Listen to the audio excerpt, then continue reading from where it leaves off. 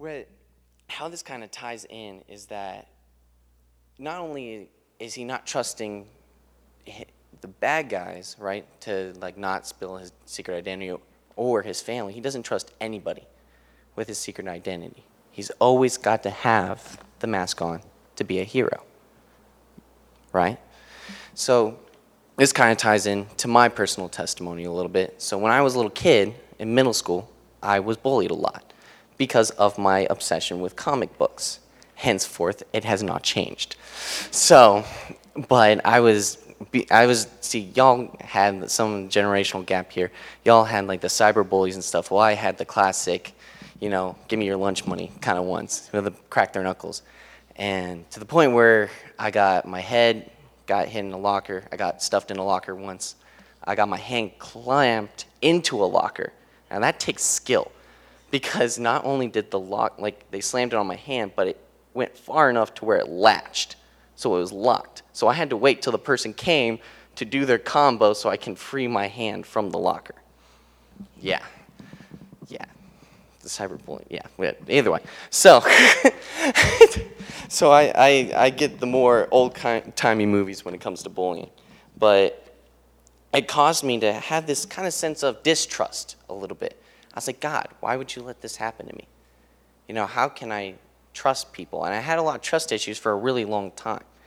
And I never trusted anyone really close because I was always afraid that if I showed who I really was, I'd be that kid that gets beat up again, or in this day and age now it's like made fun of all the time, called whatever. So I put on my mask. I put on my Spider-Man mask, right? Always came off as this confident person, always made the jokes, always try to fit in with the crowd, started like getting into shape because I didn't want people to beat me up anymore. And I was really scared, and at the same time, just a person who's distrustful, right? I had no reason to. So it wasn't until my junior year of high school. So mind you, this happened maybe in middle school. So now we're all the way to junior year in high school. I'm almost in college, y'all. That's a pretty long gap. And I was at a retreat for my high school. And this retreat, where I went to a Christian school, and so we were at this retreat, and we had a speaker that day, and he was going to tell us about 4 different chairs. And 4 different chairs represented 4 different types of people, right? The one, all in for God. 2 was the kind of like, really? Is he really there? Are we sure? And then I'm going to skip the 3rd for a second, and then the 4th one was the complete non-believer. And so, of course, it's the end of the retreat, so it's the last sermon, so it's the one where everyone cries, because it's going to be the come to Jesus one, so every single freshman is going to be teary-eyed because their first experience is like, oh my gosh, this is amazing. And then usually the seniors, though, are like, meh. It's happened, I've seen it. And that's the attitude I came in. I was like, this isn't going to change anything for me. Am I really going to trust God that much more? Well, mind you, the pastor or the speaker also, he did the same thing I just did. And he skipped the 3rd chair on purpose. And he said, y'all, for those who, he's not always the politically correct. He goes, y'all with OCD probably went nuts when I did that. But he goes, now the 3rd chair is the faker. It's the one that wears the mask. The one that always comes out as being the one that's a Christian, always the good person, always does the right thing, confident. But you always notice that they need their time alone because they need time to take off the mask. So I'm standing there thinking, wow, he just described me for the past, I can't think of it now, 5-ish years. The man with the mask, right? At this point, I'm so filled with God, right, that I have no idea what's going on. I feel the Holy Spirit working through me. And then out of nowhere, this guy just looks at the speaker and goes, he pulls a Colby a little bit and goes, son, why don't you declare God as your Savior? I go, huh? Wait, what? I find myself standing up in front of about 370 people, mind you, give or take, a couple teachers, a couple students not there. And I don't remember standing up. I have no idea what I'm supposed to say. I have no clue at all. I am completely mind blown, right?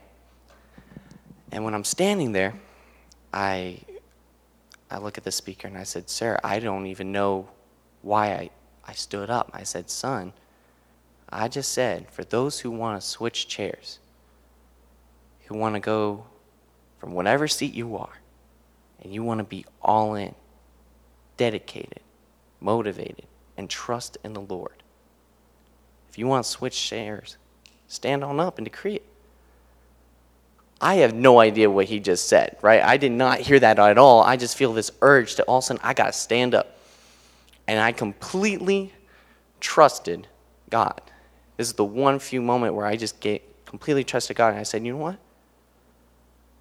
Okay, I'm going to give my life to Christ, right? I'll dedicate it." So I joke around with people nowadays because I said I got saved by a chair. I kid you not. The man goes all the way up to the stage, grabs the chair, slams it down with a big old Sharpie.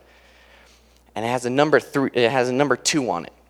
It wasn't my chair. Mine was the 3rd chair, but close enough, rounded up. And he slashes it out and puts a giant 1 and goes, "Here's something to remind you every day." So I am now currently sitting in a chair with a chair in my hand, still having no idea. Do I sit in the chair? Do I remove my chair and then sit onto this one? Do I just hold it? Do I need to put it in my bag? Am I allowed to have the chair for the field trip? I just don't know. Is this even my chair? Is it the retreat's chair? Whose chair is this? And I'm so, again, still filled with the Spirit and so confused, though, at the same time. I went to my, almost like a mentor to me. His name is Mr. Flora. I'll never forget that man. And I go, "Mr. Flora, I apologize to bother you, but I'm so confused right now. I've never have made that kind of commitment in my life. I've never trusted anybody ever. And now I'm being asked and I feel called to trust in God, and I don't even know if I'm capable of it." And he said, "Son, when we go," if you notice, most of these people are from Texas. "Son." But we go into this conference room, right? And I prayed the prayer, and I gave my life to Christ. Moral of the story, and then I'll tell you a funny part about it later, is that if you get anything out of my ridiculously long and crazy story, is that I want you to know, for those who feel like you got to be Spider-Man sometimes and put on the mask, I want you to know that God loves you with all your heart, whether you're Spider-Man or, spoiler alert, or you're Peter Parker.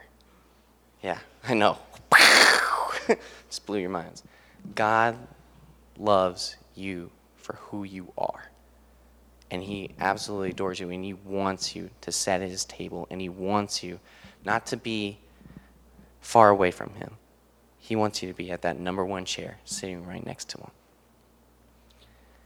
And again, I told you I'd end with a funny note. So while I'm praying this prayer, God made it very clear that my journey as a Christian is not going to be easy. Because at the time, so mind you, this is my junior year, so it's like 2013-ish, 14, I'm going to say around there. And probably the most inappropriate song at the time is "Fancy" by Iggy Azalea. And sure enough, as soon as my mentor is halfway through the prayer, and right when I said, "God, I'm giving you my life," here it is. I hear, "I'm so fancy." It's blaring in the chapel because apparently there was a dance party afterwards, and I was not invited. And then we came out, and they're like, "Oh, I'm so sorry. We didn't know how to do that. We thought everyone was gone." But again, guys, I want to, jokes aside, just always know that God absolutely loves you. And if you give that trust me, I was the person that did not want anything to do with trusting other people. I liked depending on myself. I didn't want anyone's help because I was always afraid that they would let me down or they would hurt me. But God is the one person, or not even person, God will never, and I mean never, let you down. And he will always be there for you, and he will always love who you are, not who you are with the mask. Can you please pray with me?